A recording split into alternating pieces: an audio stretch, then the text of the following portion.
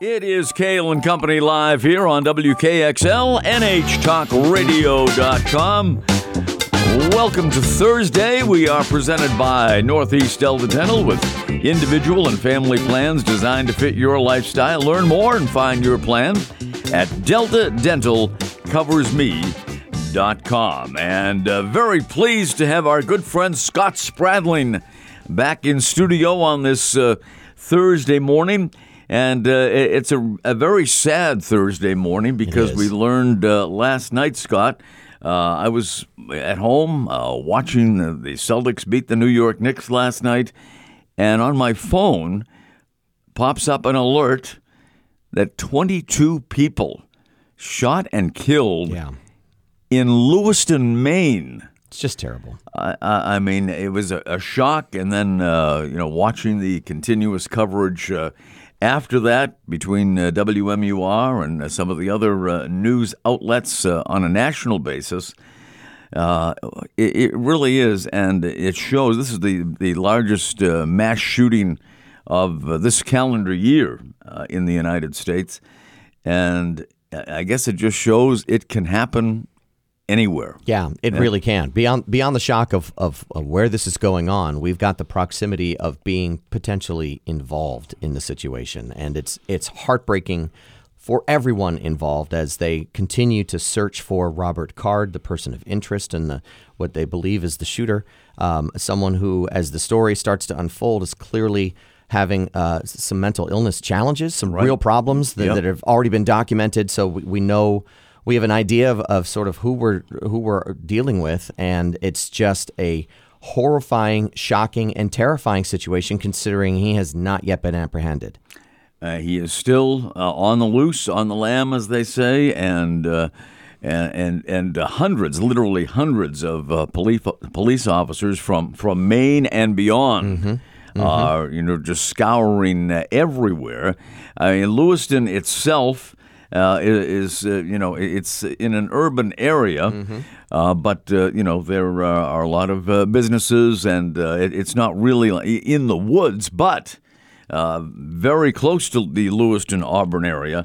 There are, very wooded areas. I mean, it's Maine. Yeah. It's Maine, and he's military trained. And as you mentioned, he has a past. He's been arrested a number of times for domestic violence. Yep.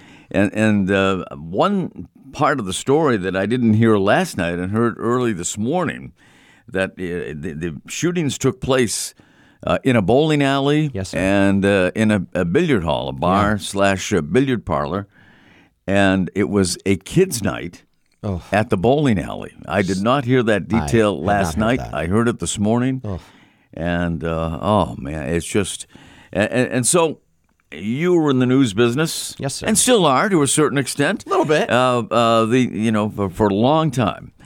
So when a newsroom gets this information.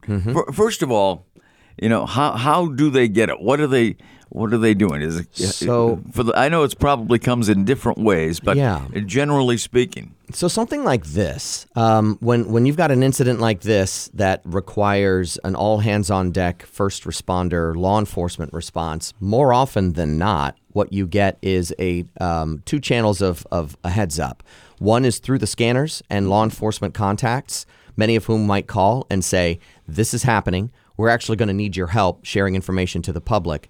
Get ready. Mount up. We've gotten, from my days from WMUR, we've gotten those calls before from state police or local law enforcement to say, this is big. It's happening now. Get ready. So that's one. The other would literally be from bystanders, witnesses, folks that are related to potential victims or anything along those lines where we get a heads up because they want us to know for the same reason. So that's typical. It comes, very quickly and starts to require an immediate shift of manpower and resources, some very quick decision making. So in the case of Lewiston, what you end up having is you have to weigh the pros and cons of safety in a situation like this because you have someone who is still at large. But typically you end up thinking about, you go into go mode as a reporter. You shut down the emotional side of something like this. You think about your own personal safety in this type of a situation, but you're getting to a scene. So for resources for news coverage, you're going to a scene like the bowling alley. You're going to a scene like the police department, where you're most likely going to get the most updates, or City Hall, which is what they've been doing in Lewiston. And then the hospital, where there are victims and victims' families. Those are the first three places that you would send someone in the field to try and get clarity, to get information, and then to be able to report back as things are happening. And then there's a lot of behind-the-scenes communication. And typically what happens on a major event like this is everything else stops in the newsroom, and it's just about this story. So you have multiple producers that are now working the phones, trying to get information. You've got people scouring social media to find folks that you might be able to talk to. And what's the most important in a situation like this, and I think almost every newsroom is, there's always that, hey, I want to be first. When you've got something like this going on, you just want to be right. You want it to be clear and understandable, and you kick into a mode of sharing information with the public that they need to know, because part of the people in the public could be people in harm's way. Sure. So it becomes a fire drill exercise of sorts, and of a singular focus. Yeah. I mean, the whole Lewiston, Auburn area now is on lockdown. Certainly no school today in that area. And, the search now is widespread. So you're sitting in the newsroom approximately, 7:30 last night when you first hear the news. And, as they prepare for the 11 o'clock news, with no idea this is going on until, they get the information on it.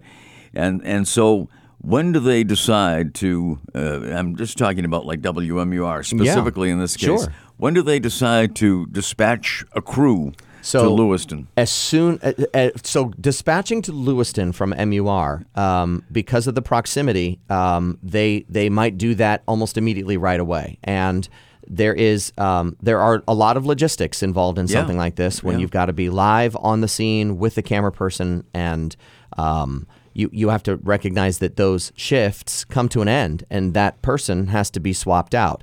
So there's going to potentially be a number of trips back and forth to Lewiston by multiple crews, and you might be sending multiple crews and then having them get hotel rooms to just stay up there. So there's the logistics behind the scene are just go, and then we'll figure out how to take care of you once you're there. And so there's a lot that happens on the fly. Some producers are booking rooms and trying to figure out how to get them clothes and gear. And then others are working on story angles and trying to put them in safe places. Because the other part of this is because he is still on the loose and they have no idea where he is, you have to weigh the pros and cons of sending someone right into the middle of it all, because that is harm's way still. We don't know where it's safe and where it's not. So you're going into a domestic battlefield, if you will, and that's that the safety of your crews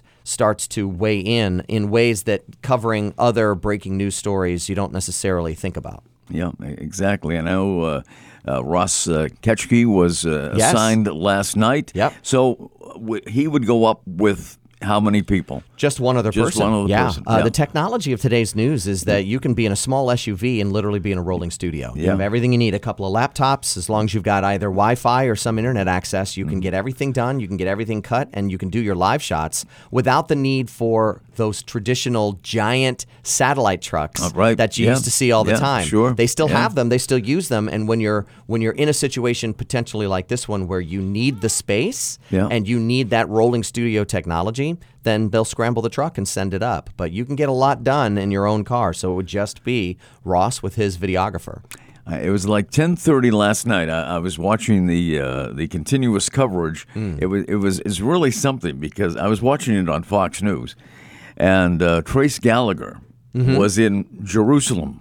Yes, and he was anchoring the coverage of the tragedy in Lewiston, Maine, from Jerusalem. Yeah, because he was over there, obviously for obvious reasons. Right, and.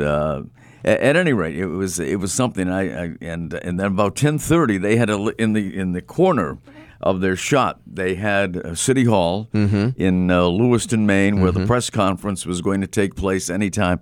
And I saw Ross Ketchke going to the podium. To set up put his up mic. the WMUR microphone. You bet. Yep. Absolutely. So that was all on Fox News last night. So there's Ross doing his thing, and then they will have steady coverage of a team of reporters going back and forth between Lewiston, which is, I think, roughly an hour and a half one way, I believe. A little more. Maybe a little more, a couple hours.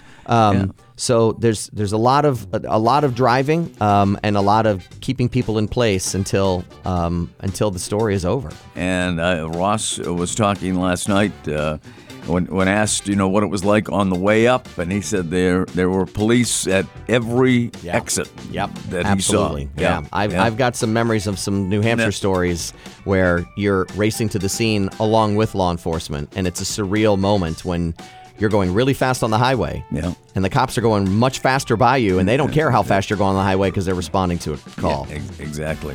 Scott Spradling is here. We didn't really expect to be talking about this morning, but it is interesting to see how this all unfolds. Right. I mean, it really is, and most people will never, have the experience of knowing what it's like in a newsroom. And that's true too. But I think people are intrigued by how it all unfolds. Yeah. It's divided roles, and it gets complicated quickly, but there's a unifying force to try to get the story and help people. And maybe after the break, you could talk about a couple of the experiences you had in your reporting career. Be glad to. At WMUR. Sure. We'll take a break. Scott Spradling from the Spradling Group, from the Scott Spradling Band, from New Hampshire Motor Speedway. I mean, this man does it all, folks. He does it all and does it well. Thank you, Ken. We will take a break. Cail and Company continues here on WKXL, NHTalkRadio.com, presented by Northeast Delta Dental. We'll be right back.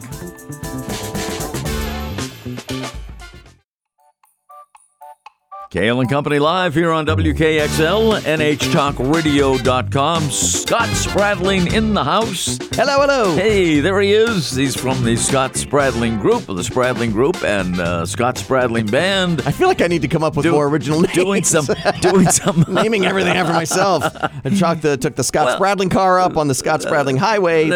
Can we just knock that off? Come on. Well, look at this show, Cail and Company, right? But you're a titan of broadcasting, my friend. I'm as titan as something. I'm not sure what it is.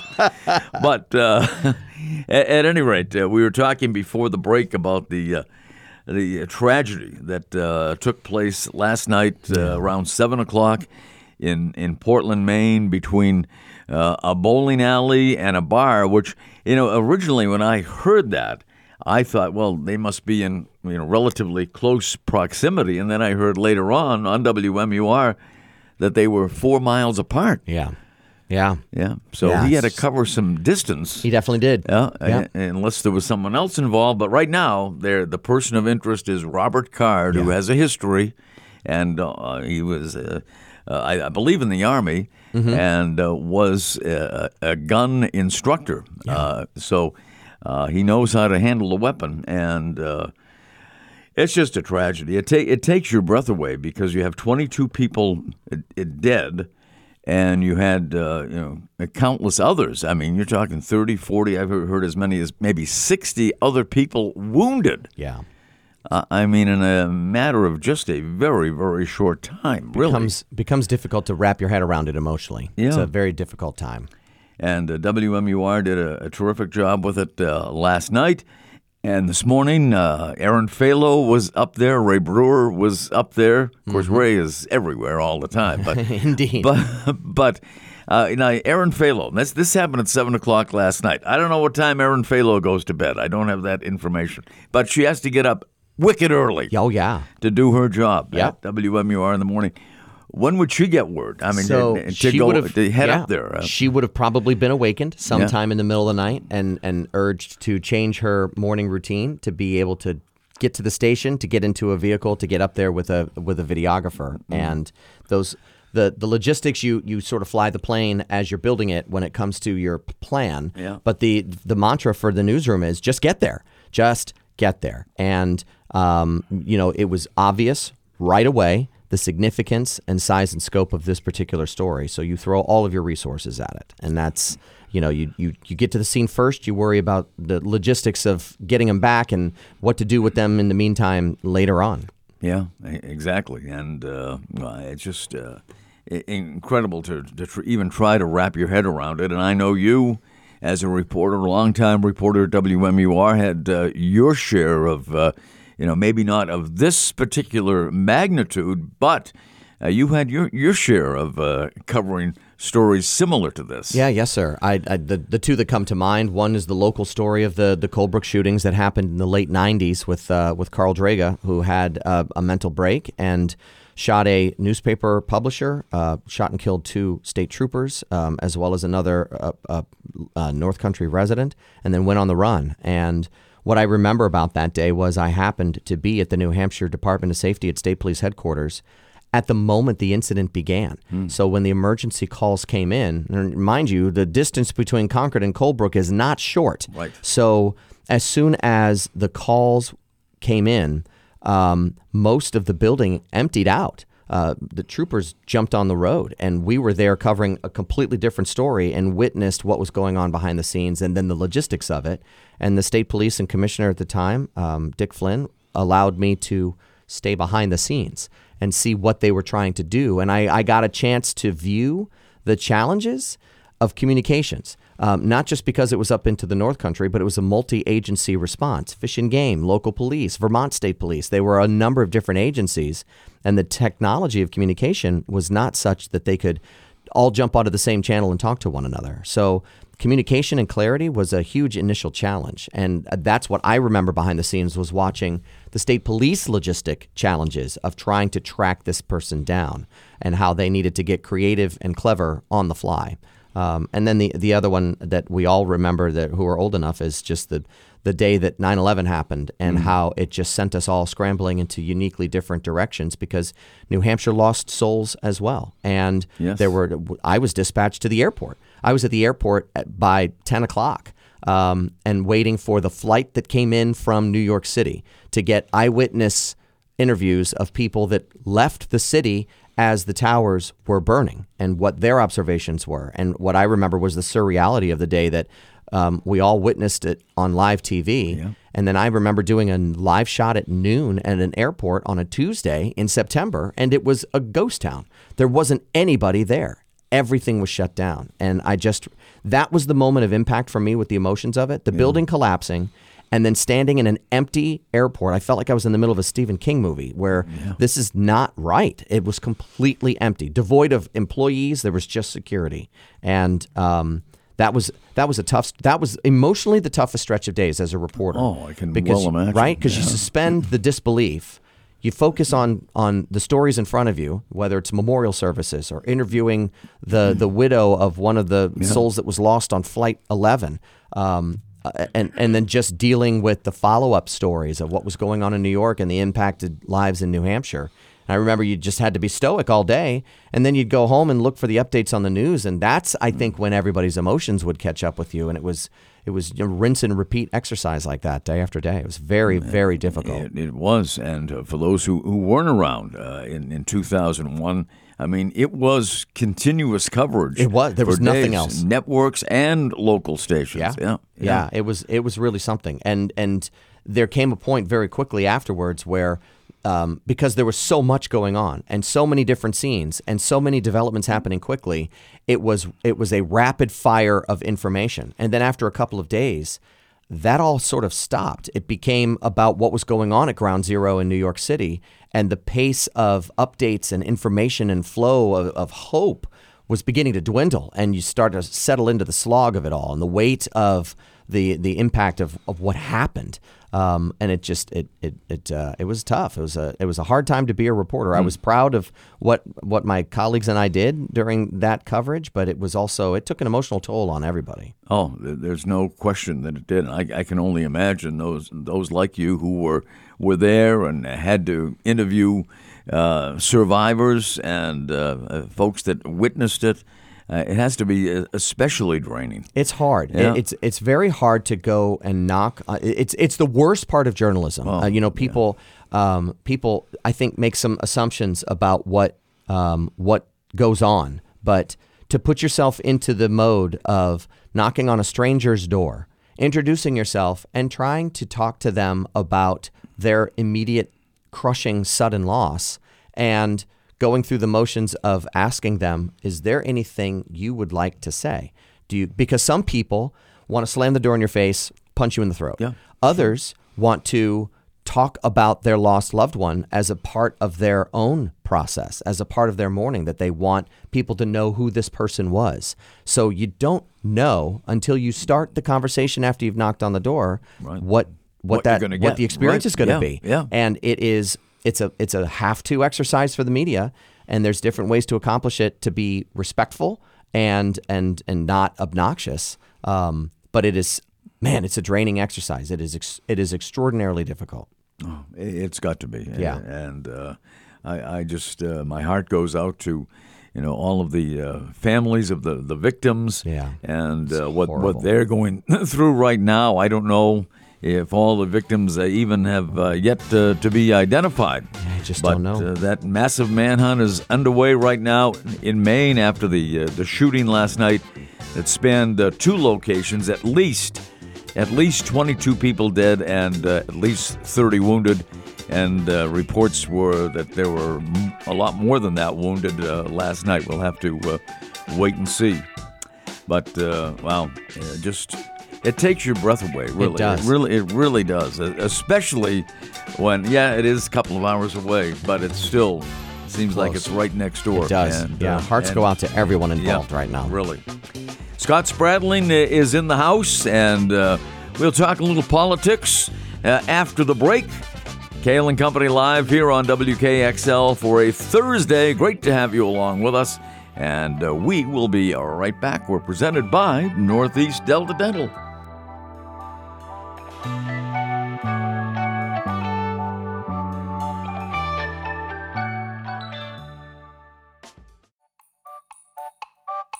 Cail and Company live here on WKXL, NHTalkRadio.com. Scott Spradling is here from the Spradling Group, Scott Spradling Band, and doing some work now at New Hampshire Motor Speedway. I know Yes, sir. You've been involved with the track for a while, but filling in for Shannon. Well, has she had the baby yet? She's had the baby. She has. He's beautiful. Yeah, he's already a month old. She had him in late September. So she and her beau are doing just great. The family's wonderful, and Shannon is adjusting to the new wonderful life of parenthood, and they're just doing great. I'm so excited for her.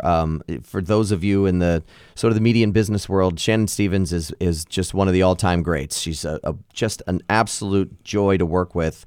Very, very good at what she does as the director of communications over at New Hampshire Motor Speedway. But she had her first baby last month, a little baby boy, and oh my God, and he's adorable, and everybody's healthy, and they're making the adjustment to being the newest members of the Sleepless Night Club. So all is well. But I'm trying my darndest to fill in her shoes and fill in the gaps. But of course, she's so well prepared. She did most of the homework assignments that were needing to be taken care of in the first couple of months of her departure. Yeah. And so there's a lot that she's already handled. But yeah, she's doing great, and we're very excited for her. I saw there was an event coming up this weekend at New Hampshire Motor Speedway. Oh my gosh, there's always something going on, and that's what I love about the track. It's a really great family feel, and they go for as long as they can until the weather begins to sort of take over a little bit. And so they've got a couple more weeks before they shut it down. And there's always something to do. It's great. Yeah, absolutely. I mean, people think of it as, it's one weekend a year, but no, it's not. Oh my gosh. They've got, I mean, by the time it's all done, because they really try to get things up and running in April and then don't shut down until the end of this month. So, they squeeze a lot into those days, and there's event almost every single day, because there's a lot of clubs and private things that go on as well, and track experiences. But there's the BMW car club, there's the Porsche car club, there's motorcycle clubs, and then you've got different events that go on where they like to use the space itself and not necessarily the track itself. So there's always something interesting going on. 24 hours of lemons and the well, that's what I was talking. Speaking of squeezing things that's in, it. they got the lemons coming up, and that is so fun, because people will take cars, and there's a limit on it. You have to get a beater of a car whose value and sort of like motor abilities is extraordinarily low, like the value of only like $1,000. Okay. And then you have to nurse that thing through what is like the 24 hours of Le Mans, which is a huge international race where they go around the clock. This is different. They don't do it for 24 straight hours, but they do it for big chunks of time. And it's usually raising money for charity, raising awareness for different events. But you get to see a very unique collection of vehicles on the track, and it's a lot of fun, and it's a great annual event. Yeah, I guess so. And so it's open to the public. It is, absolutely. Yeah, come and check it all out. It's fun to watch, and you will definitely see things racing around the track that you don't expect to see. Don't expect, and it's great because you don't see on Sunday afternoons. You definitely don't know, and that you don't even see driving on the highway. Right. So it's always a lot of fun. But it's a great event, and it's a fun team building exercise. A lot of young people get involved with it because for them it's a foray into what it's like to take some type of a vehicle and nurse it through a high energy, high speed exercise for periods of a time. So there are a lot of local repair shops and race teams that like to do this as a side hustle, where they take something that is barely breathing and then they have to try to figure out how to make that thing run for hours at a time on a road course. Wow. It's fun. It sounds like a lot of fun. It's great. It really it's great. does. One of these years I'll make it. Yeah, I can't definitely do it this weekend, but one of these years. Fair enough. I will make it. But, okay. But at any rate, Scott is very much involved still in the political scene. So I originally brought you in here with the idea of talking a lot about the New Hampshire primary, which will still be first in the nation. That's right. And I think it's been one of the more bizarre primary seasons that we've ever seen. I would agree, Ken. When we're looking down the lane here of the last 60 to 90 days of the presidential primary, and we are having the kinds of conversations we're having about the two frontrunners, one of whom is not even going to be on the ballot, we're in some slightly politically surreal times. In terms of the headlines, we've got so the front runner incumbent president is deciding he doesn't want New Hampshire to be first in the nation and is not going to not only not campaign but won't be on the ballot. So it puts Democrats into an unusual position of having to stand by their man by having to write his name in on a ballot, which at the moment is only going to have, I think, one and maybe a couple of names. Yeah. So Democrats are left in a somewhat complicated position going into the primary, and independents are now going to only play on the Republican side of the ballot because there's literally no reason otherwise to participate on the Democratic side. And it's raising some interesting conversational questions about what this is all going to look like in New Hampshire because independents can sign up and grab whichever ballot they want on either side. So you've got a front runner in Donald Trump who is, as we're all watching, facing numerous different legal challenges while running his national campaign. Right. And he was here to sign up. So, I mean, he's participating, playing the role, visiting, doing his thing. But when you look at the Republican side of this, I sort of feel like you've got a point on the horizon. And you've got two completely different starting points. One is the Donald Trump legal challenges, and the other is the political election process. And they're moving at angles towards one another to that point of the horizon. And it's a race to see what is going to be completed first. Because some of the challenges and charges that Donald Trump, the man, faces in some of these courtrooms, especially in the state of Georgia, threaten to derail the campaign and make it, as a practical level, almost impossible to continue a campaign if you're found guilty of some of the very serious charges that are happening, at least in Georgia. So it's almost a race within a race that's happening right now. Yeah. And the one thing I will say is I'm still deeply proud of the level of activism and participation and activity around the presidential primary itself. And I think that when the dust settles on all of it, we'll have the process completed for 2024, and we'll be lining up to be first in the nation again in 2028. I have no doubt in my mind that New Hampshire's position will stay, and I think the Democratic National Committee is going to have a long look in the mirror when this is all done, because the process changes they're making are designed to benefit Joe Biden, not Democrats. And when you essentially take steps to potentially alienate a state like New Hampshire, which is traditionally a purple state, meaning it can go Republican red or Democrat blue, and those 4 electoral votes matter. Yep. When you're talking about a national race where really only 9 or 10 states are going to decide the outcome, and New Hampshire's one of them, why in the holy heck would you alienate that state? Why would you do that? Because New Hampshire, had it not gone for had it not gone for George Bush in 2000, the Florida debate wouldn't have ever happened, right? Because it was that close with electoral counts. The Chad battle would never have That's ensued. Right. It wouldn't have happened. So the outcomes matter and intentions matter. And our 4 electorals, we may be a tiny state, but we matter in both the primaries and in the general election. So the carelessness with which the DNC is playing this game to just benefit one guy is it's stupid. And I think we're going to see I believe they're going to reel that back in, because when you've got a different field of candidates, many of whom will have ties to New Hampshire, they're not going to be quite so on board with the idea of trying to kick us in the teeth and kick us somewhere else in line. To the curb, so, really. I'm off my soapbox now. Sorry, no, it's okay. Just frustrates because me. I think a lot of people. I am sure if you asked any Democrat privately, they are not. If you even asked Ray Buckley in private, chairman of the Democratic Party in New Hampshire, he can't be very happy about Joe Biden not putting his name on the ballot.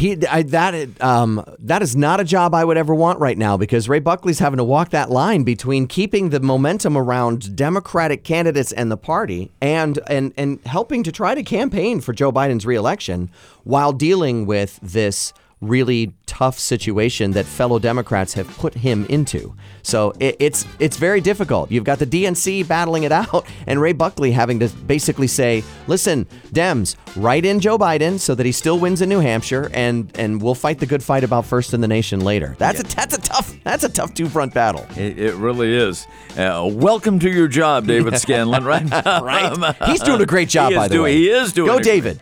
Yeah. Scott Spradling in the house here today, and we're heading down the home stretch here. My goodness. And time flies when you're talking about intriguing topics like we have thus far today. And we'll have more coming up after the break. Cail and Company live here on WKXL, NHTalkRadio.com, presented by our good friends at Northeast Delta Dental. We'll be right back.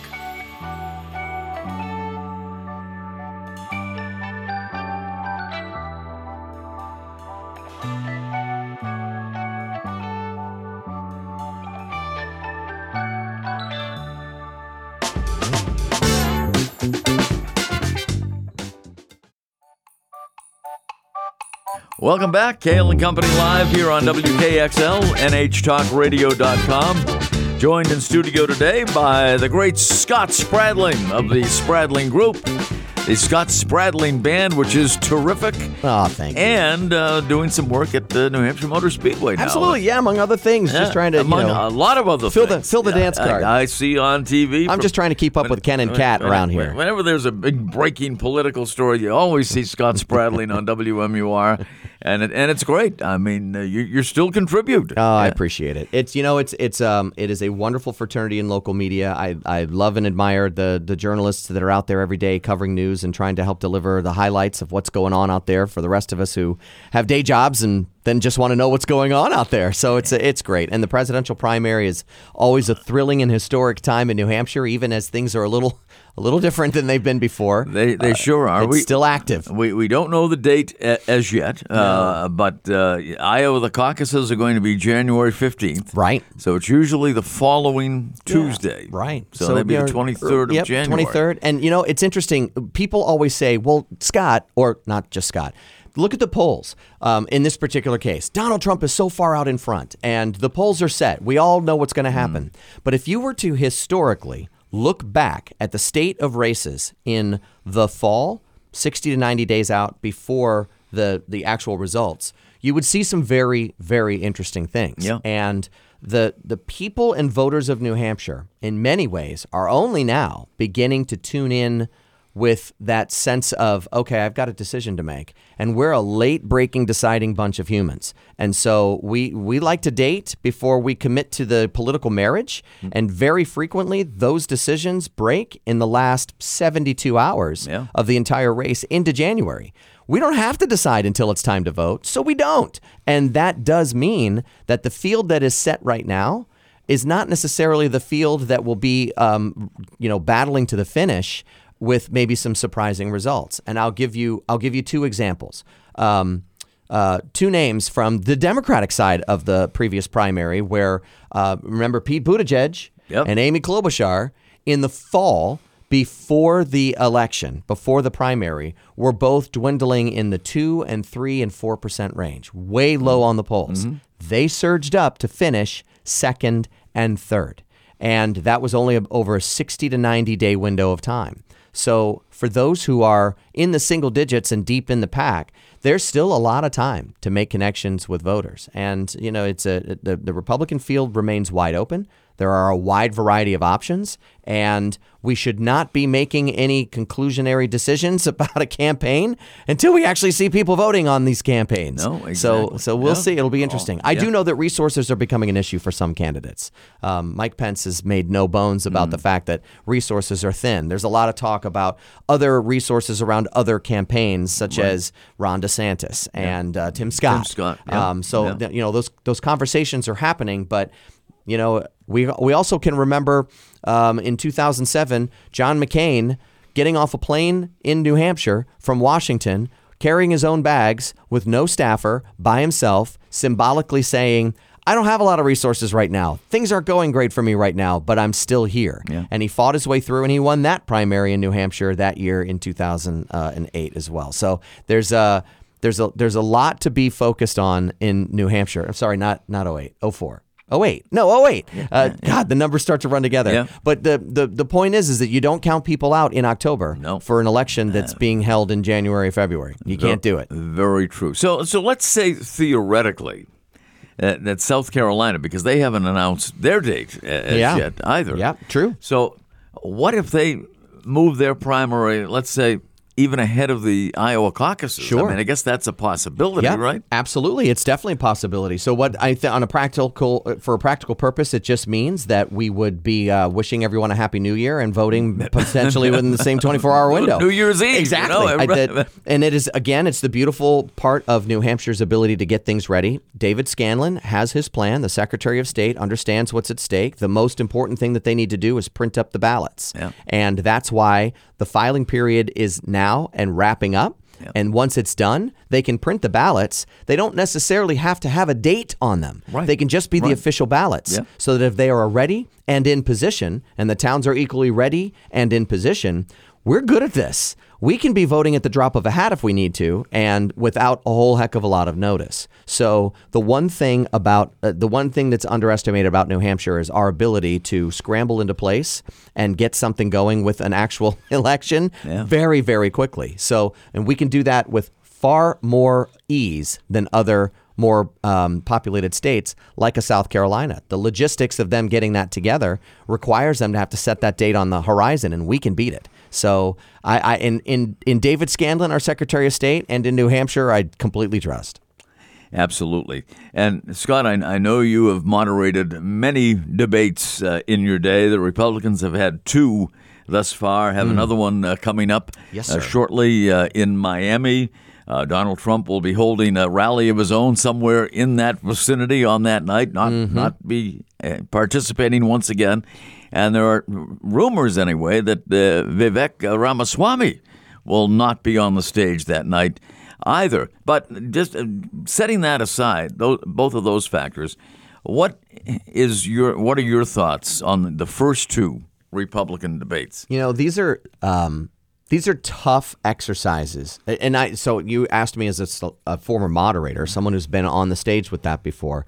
It is extraordinarily difficult when you have a large group of people and multiple voices and perspectives, to have what might feel like an honest and open dialogue and conversation where you can flush out some differences, give people, reasonably equal and fair access time, and cover the ground that you want to cover. I think the margin for error with the moderators is either being too loose or too tough, and then being too cute with the questions. And I think those are the boundaries, right? Those are the danger zones. With a large number of candidates on stage, controlling the stage is also just the biggest challenge that you have, because you want to strike that balance between exchanges between the candidates, which are usually the most memorable moments, the things that we want to see and the things that generate the most discussion afterwards.